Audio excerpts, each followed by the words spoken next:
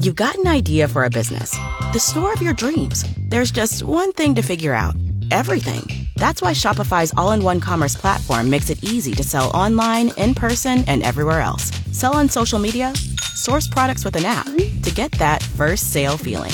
It's the only solution that gives you everything you need to sell everywhere you want. So when you're ready to bring your idea to life, power it up with Shopify. Sign up for a $1 per month trial period at shopify.com/listen. And good morning. We have 7 degrees, wind chill at 6 below at KFOR, FM 103.3, 1240 AM. I'm Jeff Moats. It is 7:01. It's been a busy 18 hours or so for area fire departments battling at least 3 big fires in the cold temperatures. Fire crews from Waverly, Eagle, and Southeast Rural were called to a fire at a large barn near 176th and O Street Sunday afternoon and fought the fire. Crews did not leave the scene, though, until about 10 o'clock Sunday night. Details, including the cause of the fire, are still under investigation.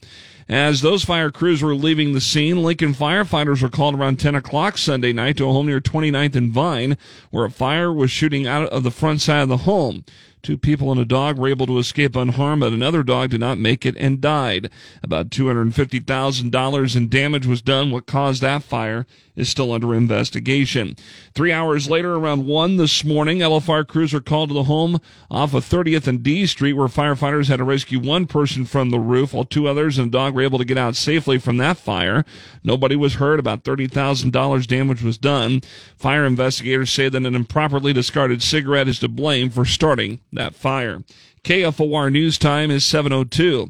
Mayor Larry Gaylor Baird says her Water Advisory Council has recommended that Lincoln's second water source would come from the Missouri River. She told KFOR's Lincoln Live on Friday that there were a number of other options on the table. The Missouri well fields emerged as at the top. Gaylor Baird says it's absolutely important to the growth and vitality for Lincoln to have a second water source, in addition to the Platte River one from Ashland. You can hear more of that on the Lincoln Live podcast link at KFORnow.com. The number of handgun permits in Lancaster County is down by 13% in the past 2 years. Sheriff Terry Wagner believes the number of people applying for handgun permits is accurate in terms of a political barometer.